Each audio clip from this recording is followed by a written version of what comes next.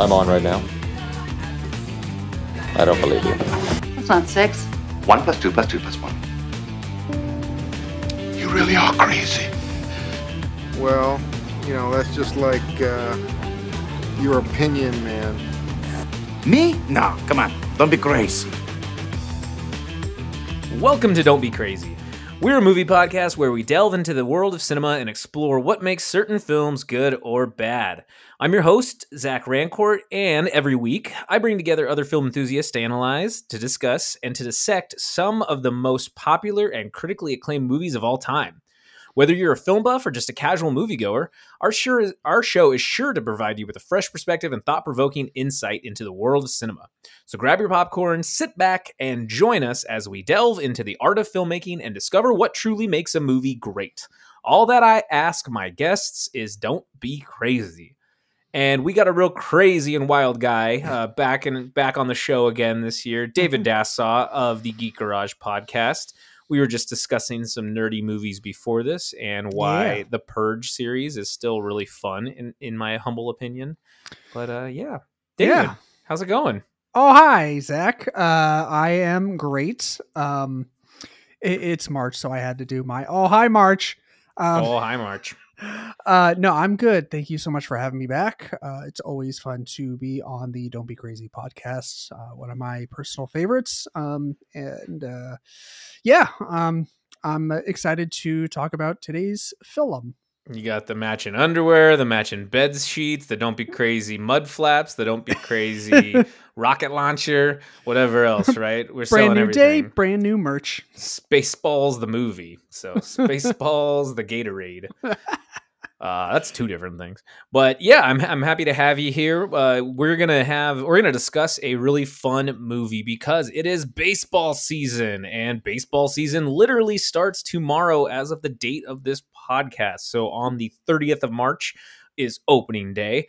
I am uber excited because I'm a big time baseball fan. So we decided to discuss the 1993, I think it's a kid's film, but it might be kind of like one of those family films. That's a good way to put it. It's a family film. But 1993's Rookie of the Year. I watched this movie a lot when I was a kid, and I am excited to talk about it. There were some problems with it as an adult, obviously, but for the most part, it's good. I enjoyed it. Right.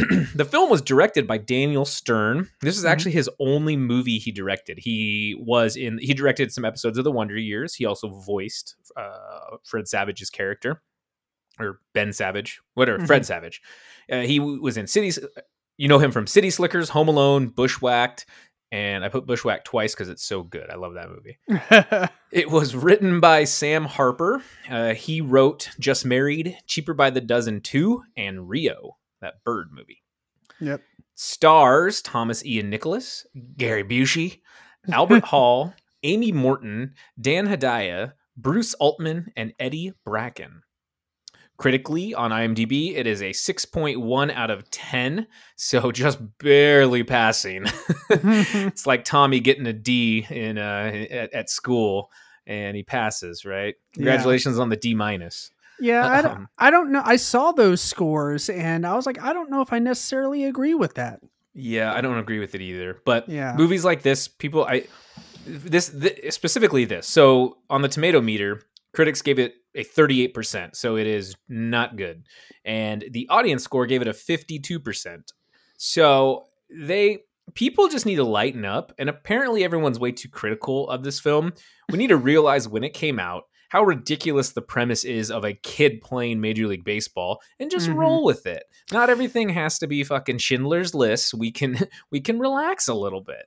Right. Like movies that came out before the invention of Rotten Tomatoes need to be graded on a curve. Like, I don't know what kind of curve, a sliding curve or what, but before everyone and their mother had an opinion about movies, when it was basically Siskel and Ebert that you went to, that was like, hey, was this movie good? Let's check the newspaper and see what Siskel and Ebert had to say.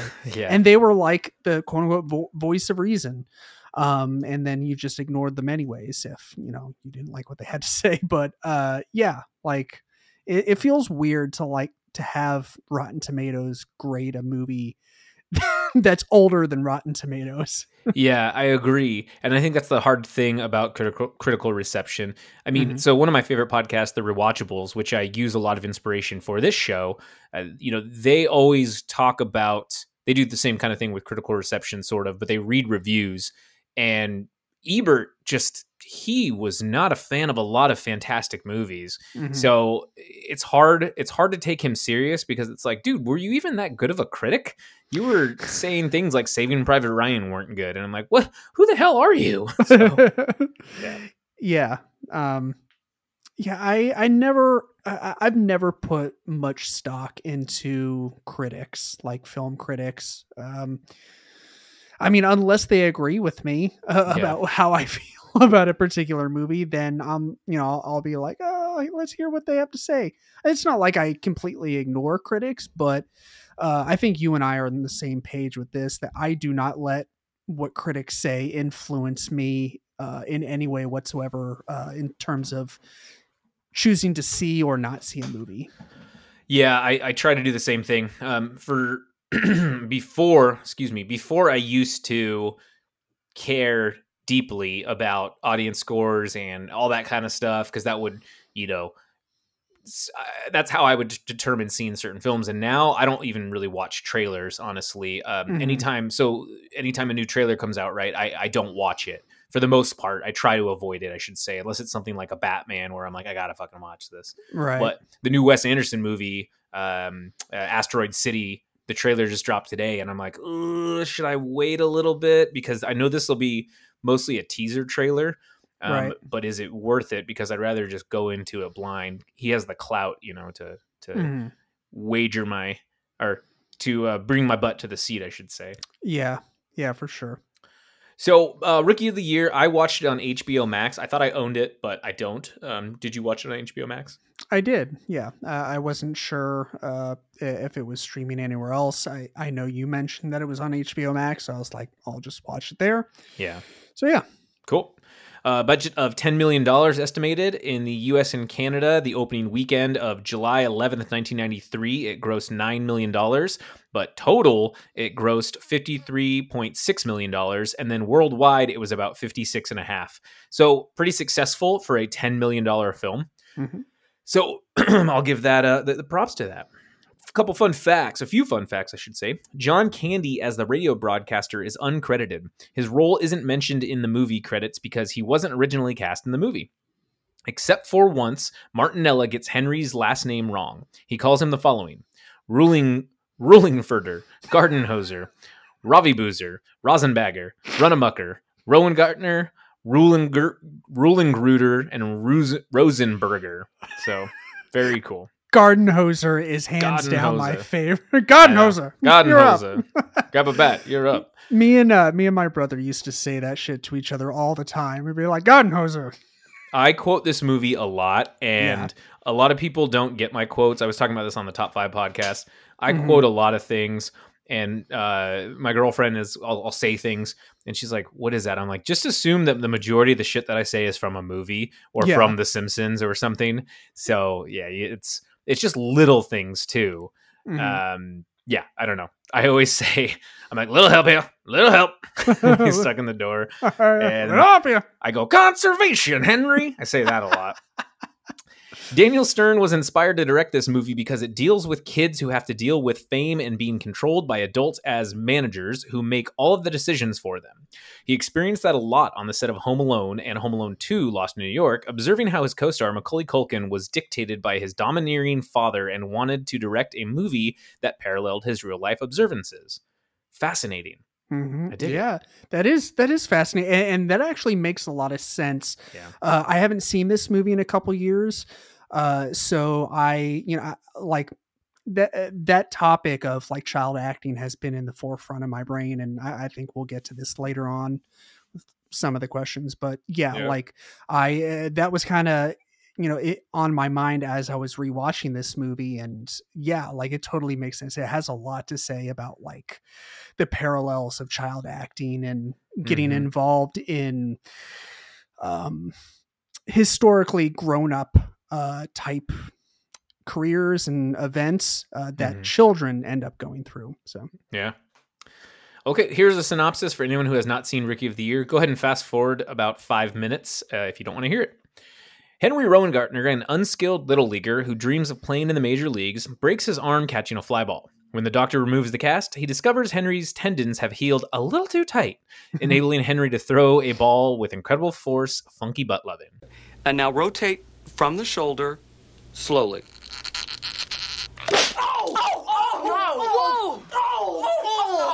Oh, funky butt loving. Did he say funky butt loving? I'm sorry. At Wrigley Field during a Chicago Cubs game, Henry's friends get a home run ball hit by the visiting Montreal Expos, which aren't around anymore. Darn it. Observing the Wrigley Field tradition of throwing the ball back to the field following an opposing home run, Henry throws it so hard that it reaches home plate 435 feet away, or 133 meters for you metric system people. Desperate to save the club from declining attendance, general manager Larry Fisher looks to recruit Henry. I thought his name was Larry Fish.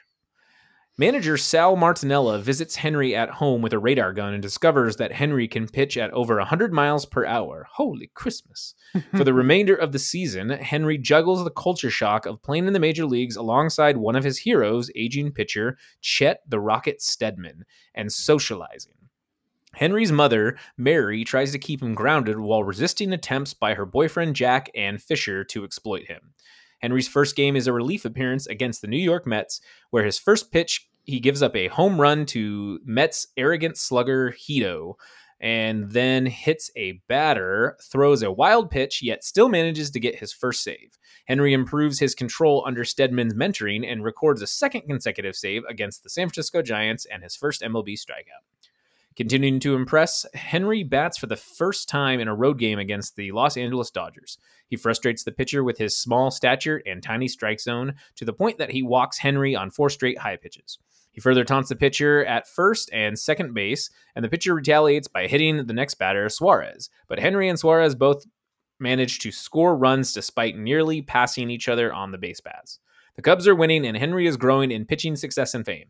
His personal life becomes strained as his friends grow resentful, and Mary breaks up with Jack and throws him out of the house when he tricks her into signing a contract that will send Henry to the New York Yankees. Take your purse. Yeah, take your. It doesn't even hurt. Okay. He is also the guy in Ozark, that the wife was cheating on, and he kills himself in like the first episode. Spoiler for anybody who hasn't seen Ozark. Oh, But, yeah. really? Yeah, I always remember him. I always call him Jack. Okay, that's why I don't remember is because it was the first episode. Got a whole bunch of white hair in that because he's all gray-haired. Gotcha. Henry resolves the conflict with his friends, and team owner Bob Carson explains he never authorized a deal with the Yankees and wants to retain Henry. Disappointed that Henry will retire at the end of the season, Carson respects Henry's decision and demotes Fisher down to a hot dog vendor after learning he tried to set up the deal. $3 for a hot dog? On the last day of the season, the Cubs face the Mets again at Wrigley Field. This is the longest synopsis ever. Jesus. With Steadman starting. If the Cubs triumph, they win the division and move to the National League Championship Series. Steadman pitches his best game in years, but he injures his arm on the last pitch. The ball is hit to Steadman, who cannot throw it to home plate because his arm is hurt. He runs home and dives to tag the runner at home, keeping the Cubs in the lead. He turns the ball over to Henry, who easily strikes out the side in the 7th and 8th innings. At the top of the 9th, Henry slips on a baseball, reversing the effects of his first fall and reducing his arm strength to normal. You know, a totally normal thing that would happen. Right, exactly. Yeah. Henry frustrates the Cubs and their fans by intentionally walking the first batter. He explains to his teammates why he can no longer throw fastballs and sends them back to the positions with the plan. With their cooperation, Henry sneaks the ball to the first baseman, Oki, who tags the runner out. Henry walks the next batter, with whom he trades insults. When the runner dares him to throw the ball high, Henry does so, but stops as the runner takes off for second and is tagged out, setting up a final showdown with Hito. Henry throws a changeup, which Hito misses, and his next hit appears headed for the bleachers, but is ruled a foul ball. Henry opens his glove to find not his father's name, but Mary's. In the stands, she signals him to throw a floater. He does so and strikes out a shocked Hito, who then throws a tantrum at home plate, winning the division title for the Cubs and heading into the National League Championship Series. The next spring, Henry plays Little League again. Mary and Stedman, now a couple, are his team's coaches. After catching a potential home run ball that ensures his team's victory, Henry raises his fist to reveal a Cubs World Series championship ring, signifying his role in the Cubs World Series victory. Golly, I need to proofread these synopsises. That was way too much for such a movie of this caliber. Right. So anyways, let's jump to it. David, baseball, it's my favorite sport of all time. And, it's right around the corner, literally tomorrow. I am so excited, elated, insert whatever adjective there, right? Right. The timing of this podcast is no surprise at all, as I get uber excited for opening day baseball. You actually suggested it, so thank you for the suggestion. You're welcome. For me, it's almost like a national holiday. Baseball is amazing.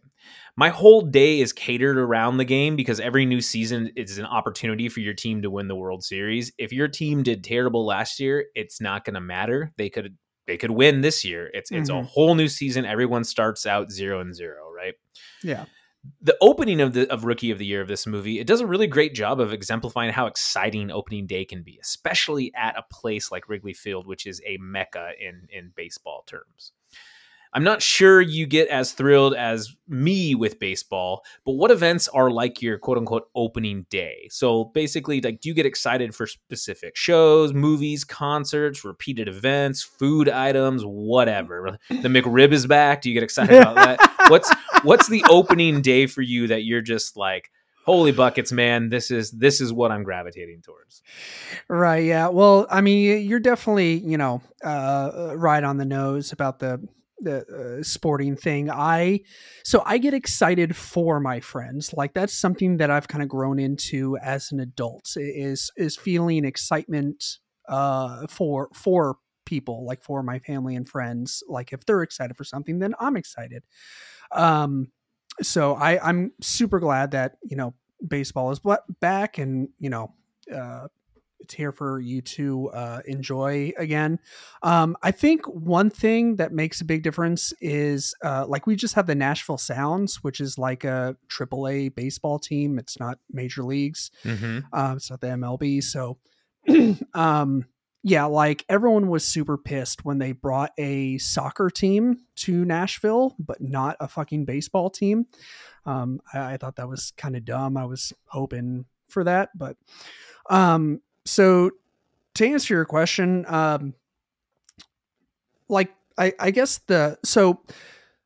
I did used to kind of get pumped up about sports coming back, and it was mostly football. Like in the 8th grade, that's when the Tennessee Titans became the Titans. Like, they were the Oilers one day, and then the Titans the next. I remember that. Yeah. Yeah. And that just happened to be the year that they went to the Super Bowl. So that was really exciting that, like, everyone in Nashville was like super jazzed up, like, cause we had a brand new football team and they were really good.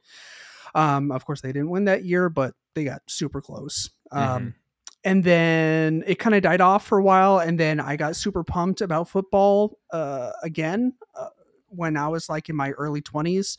Not exactly sure. I can't remember what happened, but I just started getting into it again. I never went as far as like fantasy football, but yeah, like, whenever football season was starting, like, I was legit super excited. And now, like, I don't know, like, sports just aren't really my thing. Like I said, I mostly just get excited for people.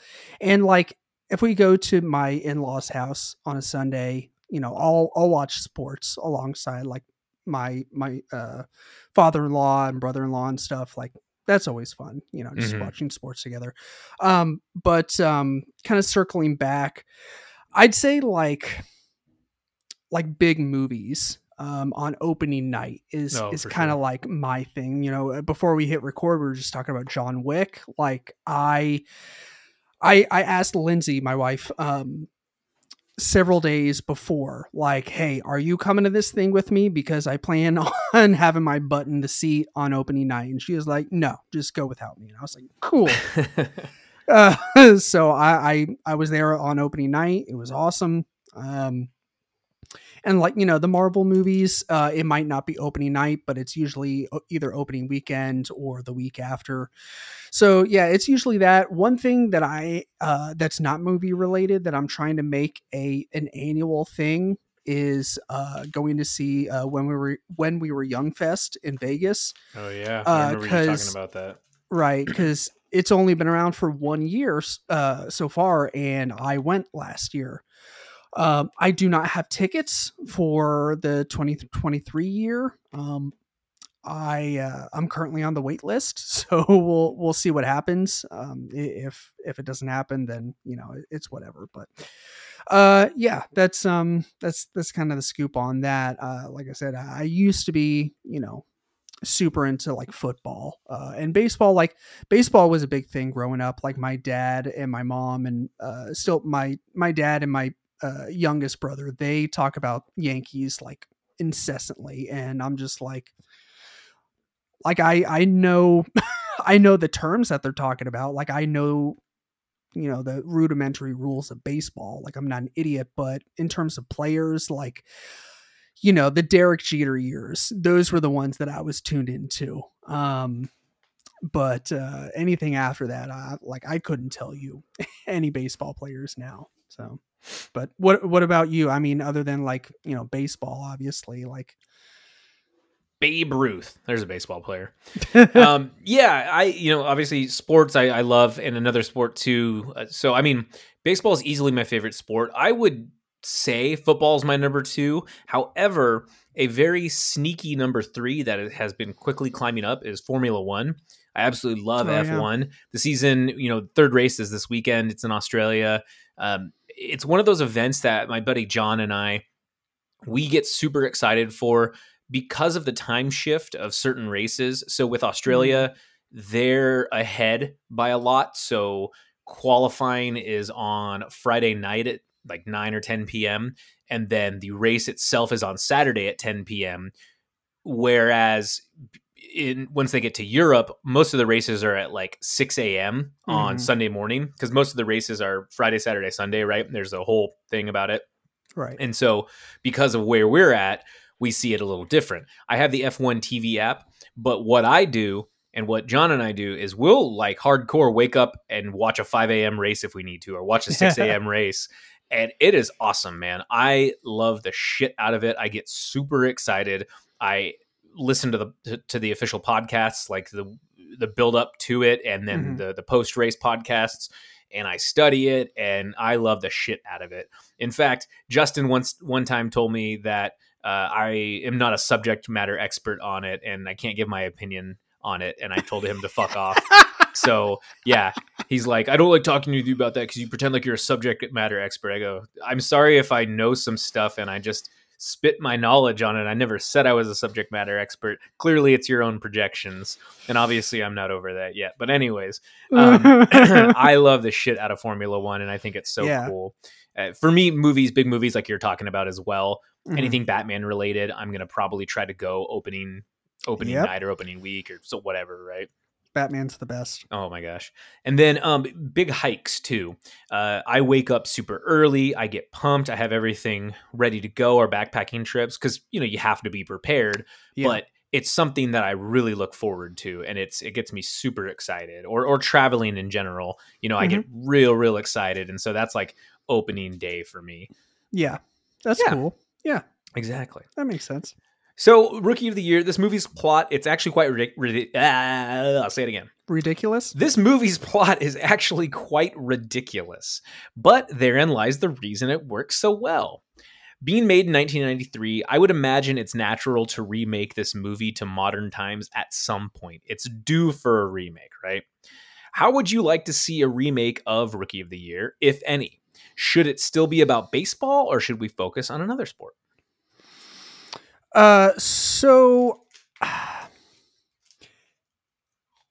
I don't, you'd have to do some fancy footwork in terms of the rewriting for this movie in order for it to make sense, to to like reboot it or whatever for modern times, because this movie is very much of that era of the early 90s where like family films were huge, and it wasn't all like when was the last time you saw a family film, like not actually watch, but like saw a trailer for, or, saw something that was coming out that wasn't animated? Like all family films right now are pretty much animated. Yeah. And like Pixar and all that stuff. Yeah. And there's nothing wrong with animated movies. I fucking love them. I'll watch them by myself without kids. I don't care. I don't need your permission.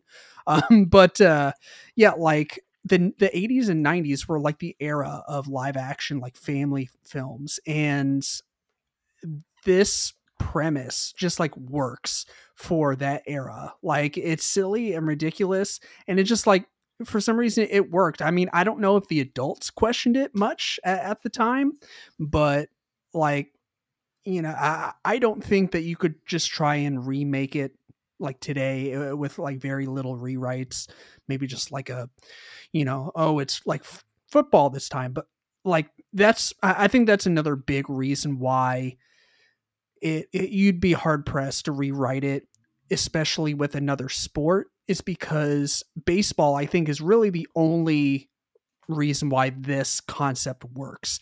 If it was football, it was hockey, soccer, I don't know, curling. That'd be awesome.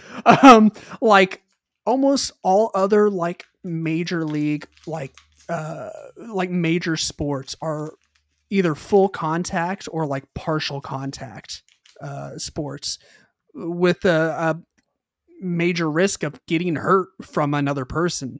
So, I don't know exactly if you could get away with remaking this like for modern times. I mean, I'd say you'd have to do baseball. Like it would have to be baseball again.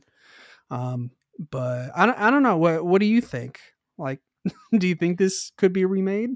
So, I mean, I think eventually it needs to get remade, and that's more because that's just the natural progression of things, I think. I would like a different generation's audience to see it. However, I don't want them to remake it and just do a beat-for-beat remake. I'd like them to mix it up. And they can gender swap, and they can race swap too, like, have an all-black cast or whatever, and make the lead, Henrietta Rowan Gardner or something. Right. Tie it into the original, but don't make it cheesy. But there are opportunities to remake this film into an adequate and serviceable movie that could just go straight to streaming and be like, hey, that's pretty good. It enhances the first one a little bit. Right. But I in general just have a hard time with remakes. With the sports though, I think you nailed it on the head right there. It's hard to really have a no contact sport unless they did tennis, but that'd be boring because tennis it's just 1v1. It's not 1v9. Right. Yeah. Whereas, these team games, it's really important as a family film, as a kid's film, to show camaraderie and, the value of teams. Yeah. Because they're in those formative years, they need to learn those social cues and those things, the team building aspects around you. It's vital. And his team supportive of him. They're apprehensive at first, but then they rally around him, and it's really cool to see. I think that's a very proud like father moment, and Chet Stedman being the surrogate father to him is a really nice touch. So they could redo this. I don't think they really should, but I think it would be important to bring it out to modern audiences to kind of see, just going about it the correct way. I don't know that correct way, but there are options out there for them to do. It would be cool to have it in maybe not on a team where the Cubs sucked. You could put him on like a really good team and see what he does on that really good team. That might be kind of fun to do. Sure. Gosh, I don't know. Lacrosse. Lacrosse. Well, there's some contact in lacrosse, so I know. Jazz it up a little bit somehow. Soccer is a possibility, but I just don't know if that would be fun or not. Yeah. Yeah. I mean, all the respect and love for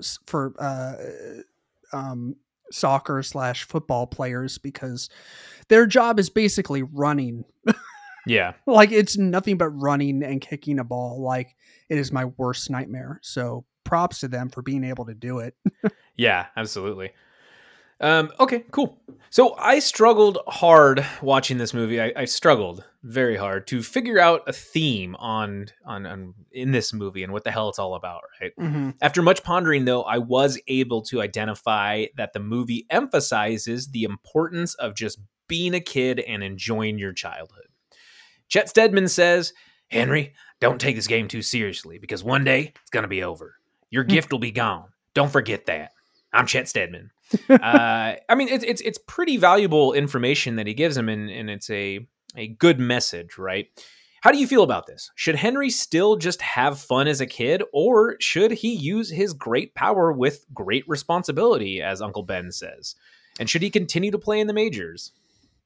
Yeah, so I, for all the quote unquote struggling that you did to find a overarching theme, I think it's pretty spot on, and I think that that's what you said. Daniel Stern's part of his motivation for making this movie was just, getting caught up in the childhood, like doing adult things at a young age and the importance of living in the moment and living your life as a kid. That was definitely a takeaway of mine as well. I do think that he made the right choice by deciding to duck out after that one season and just playing baseball as a little leaguer for his school or for wherever, because I mean, if my kid wanted to do that, like, I don't know, man, like that's just weird, and it's it's odd, but like I was saying, like child actors, like they're kind of from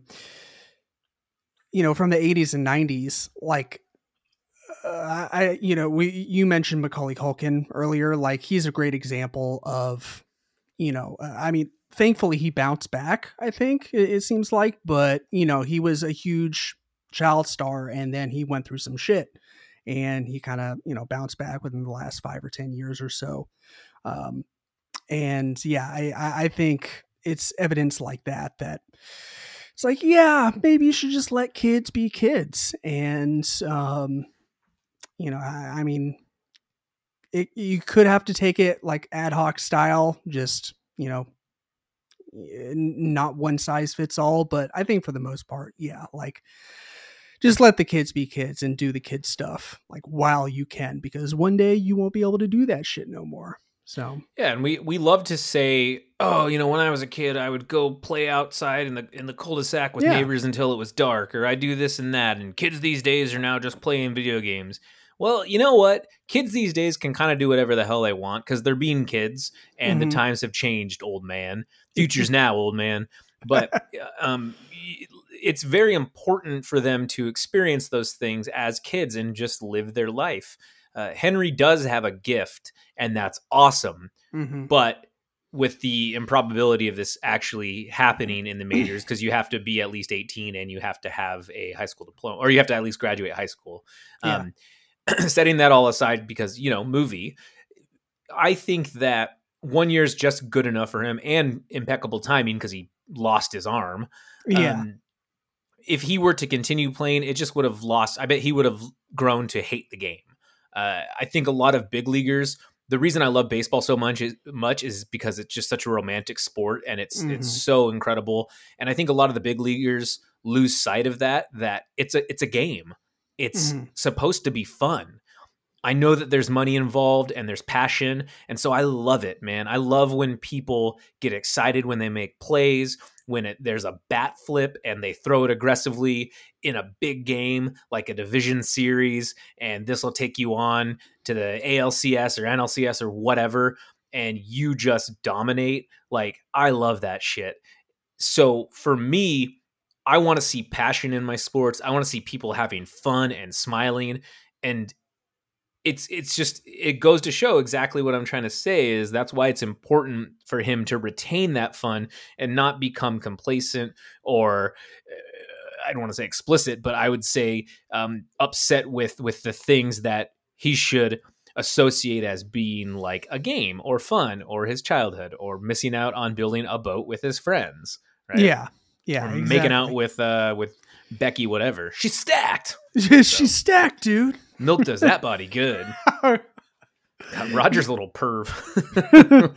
Yeah. Now I was kind of surprised by how, like, I mean, I think there was, I can't remember what scene it was. There was really only one moment in this movie where I was like, ugh, like that didn't age well. I can't remember exactly where it was. It wasn't even like one of the main characters. It was some side character that made some comment. I can't remember what it was, but other than that, like, you know, this movie, like, other than being, you know, kind of goofy with its premise, like it's still, you know, it still fucks. Yeah. For the most part, yeah, there's no racism, there's no homophobia, there's nothing like that. They don't say the R word or anything. So the F word. Yeah, it's an all around good family film. You know, you were mentioning the family films, especially the baseball family films around this time. So 93, 94, we had Rookie of the Year, Angels in the Outfield, and Little Big League. All of them centered around a child.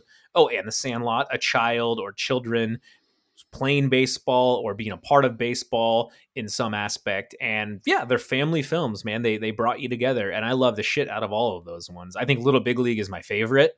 Yeah, but because the Mariners are the bad guys in it and Ken Griffey Jr. is in it, so it's amazing. But I love it. Yeah. I'd say this and The Sandlot were kind of like my two on a hardcore rotation when I was a kid. I do love The Sandlot. I think I've gotten really tired of how big it's become in the pop culture, in the sense of nostalgia, and everyone's, you're killing me, Smalls, and whatnot. So I'm like, okay, I get it. You know pop culture references. Right. But I still love it. It's still a great movie. Yeah, for sure. So there was another theme I was able to develop after pondering on the previous theme. And I think that this one that I was tinkering with from Rookie of the Year was the obsession that many have with sports. People get obsessed with sports. Not me, because I'm unobsessible. That's not even a word. But yeah, they get very obsessed with sports. It seems that regardless of age, we see overly aggressive parents or fans obsessing over a game. To be fair, or to clarify, it's good to be passionate. It's not good to be obsessive. Henry's Little League coach is a dick. His mom's boyfriend exploits him just to make a buck, and Mr. Fish literally sells a boy to another team. I sold him to the Yankees. In all seriousness, and in the real world, how damaging and what perceived threats come with the obsession with sports? Yeah, so I think this was a pretty big reason why I decided to actively stop watching sports, because like I said, I used to be really into football, and after that one banger season that the Titans had when they became the Titans, it wasn't great for a very long time. There were, you know, a few years here and there where they would like make it to the playoffs, you know, or like get a wild card seat, but that was it. And I would get so bummed out, like so pissed, and it would ruin the rest of my day and sometimes the next day. And I know like this is a running theme for a lot of sports fans where like just their entire week leading up to the next Sunday of football, or, you know, next day of baseball or whatever sport, like, you know, it just ruins the day for them. And it would for me too. And it put me like in a terrible mood. And so like I actively stopped watching sports almost solely because of that reason. Like part of it was like, you know, I kind of just like it ran its course for me, but this was a big reason. Like a lot of people that aren't super close to me, like family and really, really close friends, they don't know that I have anger issues. And yeah, I would like break shit So, inspired by Limp Bizkit. So like I said, I would have to, I had to stop watching. It's just easier that way. But yeah, I do believe that it can have that kind of a negative effect on people's brains where they become insufferable to be around, and just they, either consciously or subconsciously, unconsciously put themselves in a terrible mood. I do, like, I still laugh at, like, the parents in that just, like, is so funny that you wrote this question, because yesterday I saw this video of this mom and dad they were in the front row bleachers of this wrestling match. Mm-hmm. And like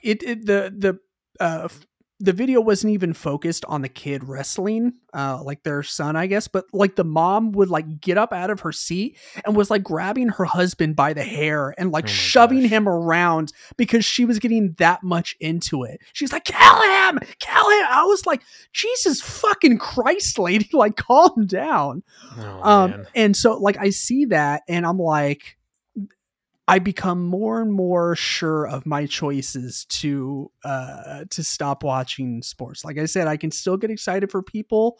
I still watch it occasionally when it's on and other people are watching, and it's kind of like a big group activity. That's always fun. But yeah, like I mean, I didn't even watch the Super Bowl this year. Like a lot of that was due to the fact that this was the first year in a very long time that they made it incredibly difficult to watch the fucking game. Like it's always been free. Like when things went to streaming, that's his own conversation. But yeah, anyways, that's all I got to say about that. I think, like with Little League and stuff, when you go to baseball fields, they have signs that say iterations of, remember, like, this is just a game. Mm-hmm. The umpires are volunteers. These are children, not professionals. Yeah. And like, they're supposed to have fun. And it's crazy that we've come to a point like that where you're watching South Park, right? You started rewatching it or maybe watching it for the first time, but I don't know. Yeah, I know, that's what I'm saying, you specifically. Yeah. I don't know if you've seen the Randy Marsh episode when all the kids play Little League yet. Oh, not yet. Okay. So that encapsulates everything that I'm thinking of with parents, because obviously South Park, they satirize the shit out of things. Right. But for long story short, Randy decides to drink at each game and start picking fights with other parents, and like that's his role. And he does a Rocky montage too. That's training. It's so good. And he's always like, "Are we doing this? Are we doing this?" And then you get that funny GIF. It's like, "Oh, I'm sorry, I forgot. I thought this was America." As he's getting like arrested and he's in his underwear. Yeah, you'll love it when you see it, because it's probably one of my favorite moments from South Park. But anyways, they are very, very close to what has happened at various sporting events. I mean, we've seen in football games when people get like that lady and start pulling people's hair and they're just so excited, or they get heated. Parents getting mad at other parents or getting mad at coaches who take it way too serious, because some of these programs, they're grooming these children and preparing them for high school or for other divisions. But I mean, I'm going to say grooming because they start at ages like 8. And you're on a regiment where it's like, for the next 10 years, I'm going to get you ready for college football, or to play amazing football. And it's crazy to me, because do the kids really like that? Or is that what the parents like? And so that's the struggle that I have. I think at the end of the day, you just have to ask your children like what they like and listen to them, like you were saying. But the obsessive parents, man, they're tough. Yeah. You definitely said it. You're definitely tuned into all that. Like, and what complicates that even further, like, you can ask a kid, and a lot of the times they'll probably give you an honest answer, but other times, like, a kid will, not lie, but also not tell the truth. And they will say that they enjoy doing something because it obviously means a lot to their parent, because maybe their parent played that sport as a kid and now they want to see their child enjoy that same sport and get good at it, and of course live vicariously through their children. And I don't think there's anything wrong with that. There's nothing wrong about like reminiscing about the good old days while watching your kid play a sport that you might have played and been really good at. There's nothing wrong with it, but like forcing them, like that's wrong. Or like pressuring them into doing it, like when you're projecting on them, like you're a piece of shit and you shouldn't do that. So yeah. The obsession is tough. I like I said, it's good to be passionate about things. I'm very passionate about sports. I don't get obsessed. I get, it's a bummer when the Seahawks lose or when the Mariners lose. I'm like, damn it. But I get over it. I don't break things. I don't just gamble away all my money or whatever. I'll just have like some beers to calm myself down or something, or work myself up. I don't know. Right. Yeah. So it has been quite some time since we have had a modern baseball film that was quote unquote worthwhile. Moneyball and Everybody Wants Some aside, why haven't we seen a strong baseball specific movie? If we saw one soon, like this year, who would you like in it? Yeah, so that's actually a really good question. The last baseball movie that I saw was Moneyball, and that was in 2011, something like that. Yeah, 2011. So 12 years ago. Yeah, solid 10 plus years ago. And so I think the reason why is because like you take a look at like the Oscar nominations, like for Best Picture, how many of those are either A, based on a true story, B, based on a book, or C, based on a book that was based on a true story. Mm-hmm. And I think that could have something to do with it, because Moneyball was Michael Lewis, based on the Oakland A's, right? Yeah, it was the source material was a book, but it was a real life event of Billy Beane, the general manager of the Oakland A's. Yeah.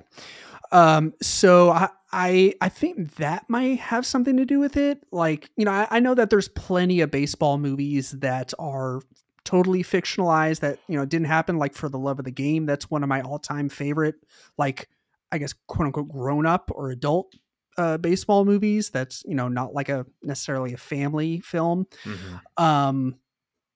But like, I just love the film, the structure of that movie. So, they're not all like, based on a true story. So yeah, it's a good question as to why there hasn't been a recent baseball movie.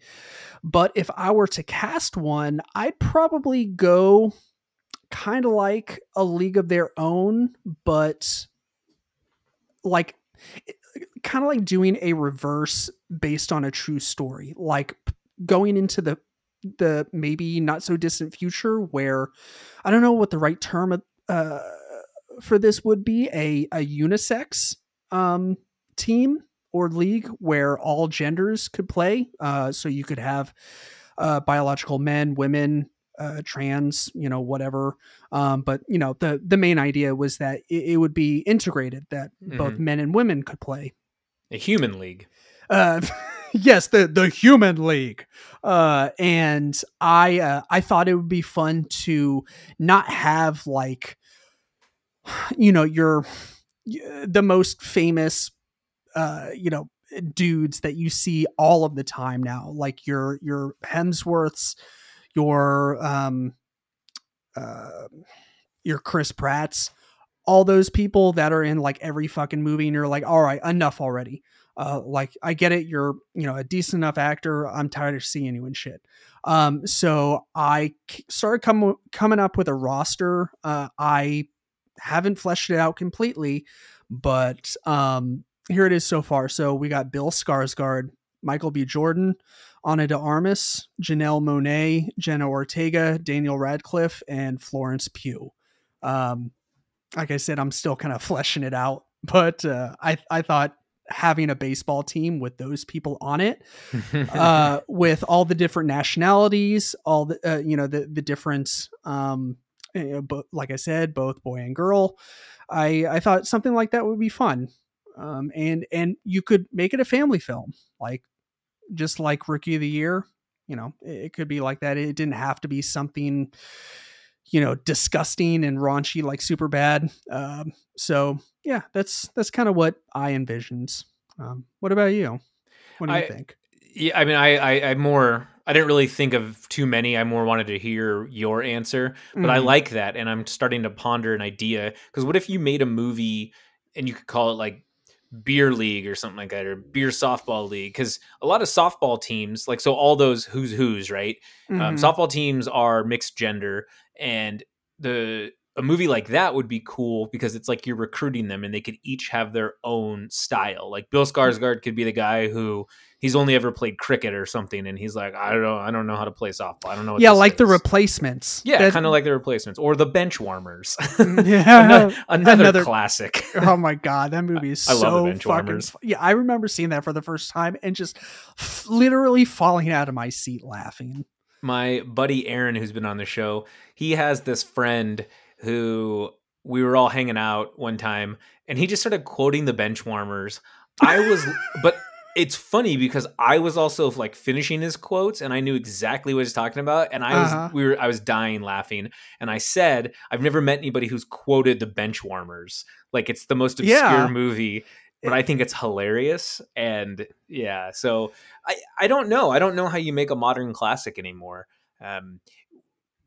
Kevin Costner was a draw in baseball films. I mean, he was in 3 of them. And so I think maybe finding an actor like that could be a baseball type, but not a white male. Try to find something different. A League of Their Own is a great example. It's just an awesome movie. So yeah, you could really mix it up. I like where you're going with that. Yeah, for sure. Okay, so $3 for a hot dog? For a hot dog? you're about $11 short, Mac. Gives him $1 for 4 hot dogs. Oh my god, I love that. That's also the Turtle Doves guy from Home Alone 2 and many other movies. Oh yeah, that's right. Yeah. So I'm actually not a fan of hot dogs. I mean, sure, I'll eat them, but I don't really care for hot dogs that much. I would take a burger over a dog any day of the week. I do prefer other ballpark food over the hot dogs. And one of the coolest things about T-Mobile Park is they have a different type of food for any occasion, and it's amazing. I have been to some ballparks where it's pretty much just pretzels, popcorn, and hot dogs, and it's boring. So, I mean, I have a lot of favorite foods at sporting events, but do you have any favorite sporting or concert or event foods? Yeah, so I'll whenever I do go to a ball game, usually every once in a while, like my father-in-law will get he'll get like tickets for me and him and my brother-in-law to go to like a Titans game or a Sounds game or something like that. And so we'll be there. It's an all-day thing, so you get food, and I typically like the dough. I mean, I know you said pretzel, but I love like soft pretzels. If a place has a soft pretzel and like it has some fancy star by it on the menu that says like it's a chef special or something like that, I'm fucking buying that pretzel. Yeah. Just get it with some beer cheese. Like, I know people love mustard. I can't stand mustard for some reason. Just the smell of it, like, just throws me off. But some good cheese or beer cheese, the soft pretzel. I go nuts at a fair. I love fried foods, like anything that, like, any reason to deep fry something that's not normally deep fried. It's just fun. Like, I'm not saying I'm going to eat it all, but just the concept of it like makes me happy. So like funnel cake, like I'll always have a funnel cake if it's there, like, and if someone wants to go in on it with me, and share it, because eating one funnel cake by yourself is kind of a death warrant.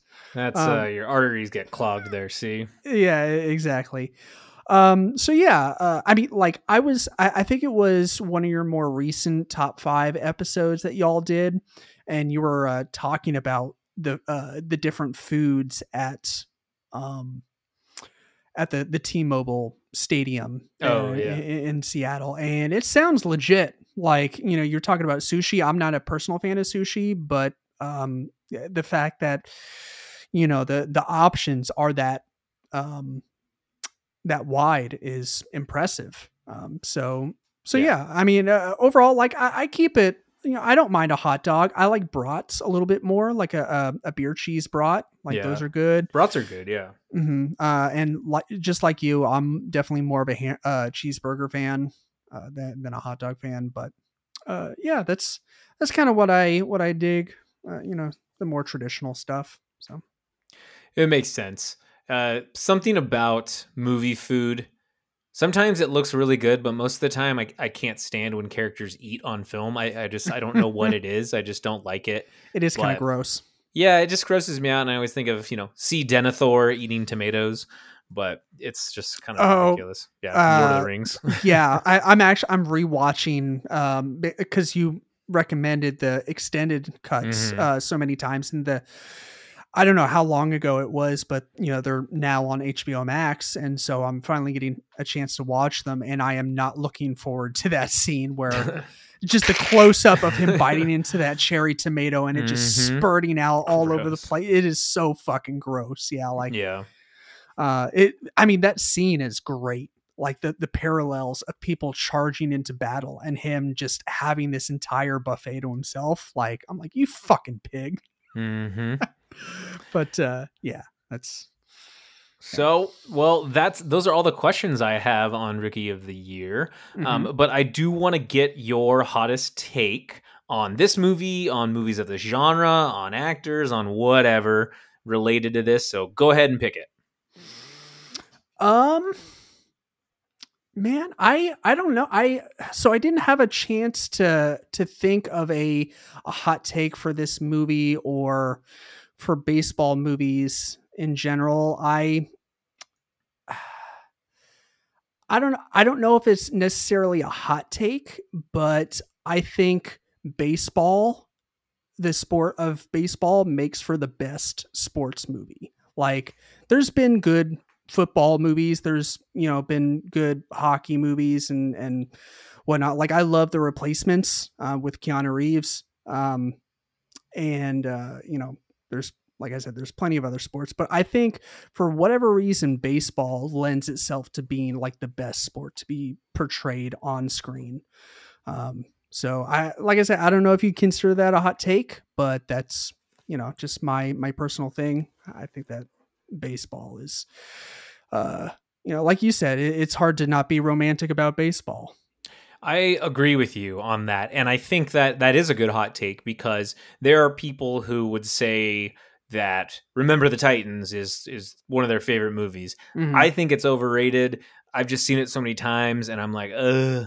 And then there are other movies too that are slightly based on a true story and don't really take anything. I mean, you could say that about a lot of films, but I think baseball is more captivating in my opinion, because you're not watching the entire game play out. You're watching all the drama behind it. But Moneyball, again, a movie about baseball and about a man, that movie's awesome. Bull Durham is fantastic, about a guy who is in the minors, who's excellent, who's trying to mentor somebody and also fall in love with another person. I mean, that movie's great. Mr. Baseball with Tom Selleck, that's a great movie too. There are so many options out there for baseball movies, and I think I feel they are better than other sports films. I would agree. If I were to pick my top 10 sports films, most would be baseball movies. And I would wager that there are a lot of cinema lovers who would also probably say the same. So that's a good take. And I'm going to piggyback off of that then, because my hot take is that the best baseball movie of all time, in my opinion, is A League of Their Own. I absolutely love A League of Their Own. I think it just gets better and better with each rewatch. Amazing acting, amazing set pieces, costumes are so good. All the actors in it are awesome. I love the shit out of that movie. It's so good, and it's a part of history that they take that I'm glad that they can focus on. And it's got sweet moments and it's funny. I quote it often. Tom Hanks is hilarious in that movie. So I love it. But off of that as well, so I would say that many people's favorite film when they talk about best baseball movies, a lot of people put Field of Dreams as number one. I think Field of Dreams is not a good movie. I get so bored. I get so bored when I watch that movie. I'm like, I don't think it's a baseball movie. Like it is, but it's also like, I mean, it's about baseball. A corn movie. It's a movie about corn. I mean, like I don't know if I necessarily agree with you on that one. Like I love Field of Dreams. I think it's a great movie, but I mean, you know, to each their own, of course. But it's you know. It sits in like a weird limbo area where like the beginning where he plows down his cornfield to build a baseball. This man plowed down his cornfield to build a baseball. Damn. And then you have like towards the end when like they're watching all the ghost players play. But like there's this huge chunk in the middle where he like goes to find James Earl Jones's character and, you know, all the shenanigans that they get up to, like, you know, it's whatever, but yeah. Sorry, I just totally hijacked. No, I mean you're fine. That's my hot take. Is I think it sucks, and I think that Field of Dreams is not good. I think that A League of Their Own is far superior, and I think it's the best baseball movie there is. Sure. Yeah, it might just be because I have so much nostalgia wrapped up in Field of Dreams. Like I remember, this is really dating you and I, but I'm sure you remember back in the golden ages of fast food dining, where you went and instead of like prizes, or not prizes, but toys you would get in a Happy Meal or whatever, like Burger King ran a deal where for like $2 you could get like a VHS tape, and they had a selection of like 5, and you got to pick one, and Field of Dreams was one of them. And so we bought it.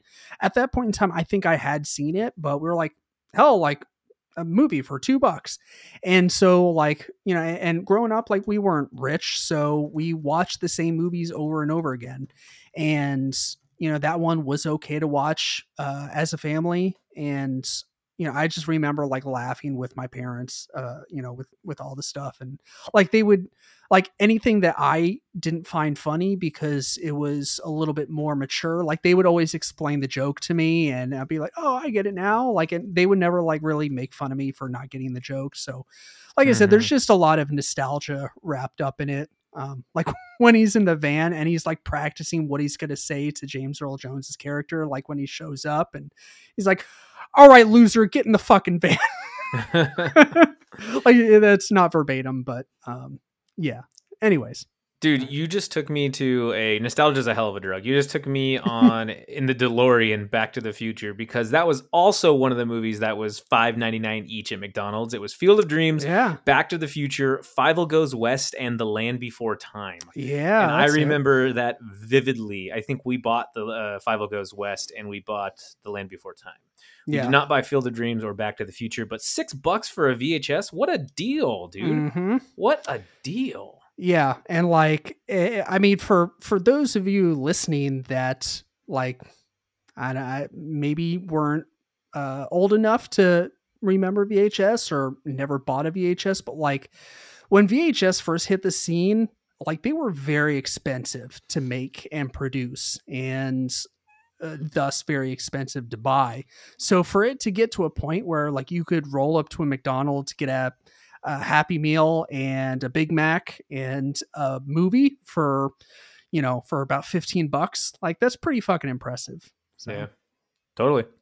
Mm-hmm. Okay, David, letter grade time for Rookie of the Year. How did you like it? What'd you think? What's your letter grade? Go ahead. I think I'm going to give this a funky butt-loving B. That's good. Funky. Did he just say funky butt-loving? Funky butt-loving. I think the tendon's healed a little tight. Too tight. Get out of my office. A B. Good. Yeah. I like it. I think I'm there with you. I'm more of a B. I love to quote this movie. It doesn't mean that it's a great movie. It still holds a place in my heart. Right. Some of the scenes that I absolutely love that I remember vividly each time I watch it or I think about it, when Chet throws the ball and his arm goes out and they have that guitar riff go wee wee wee.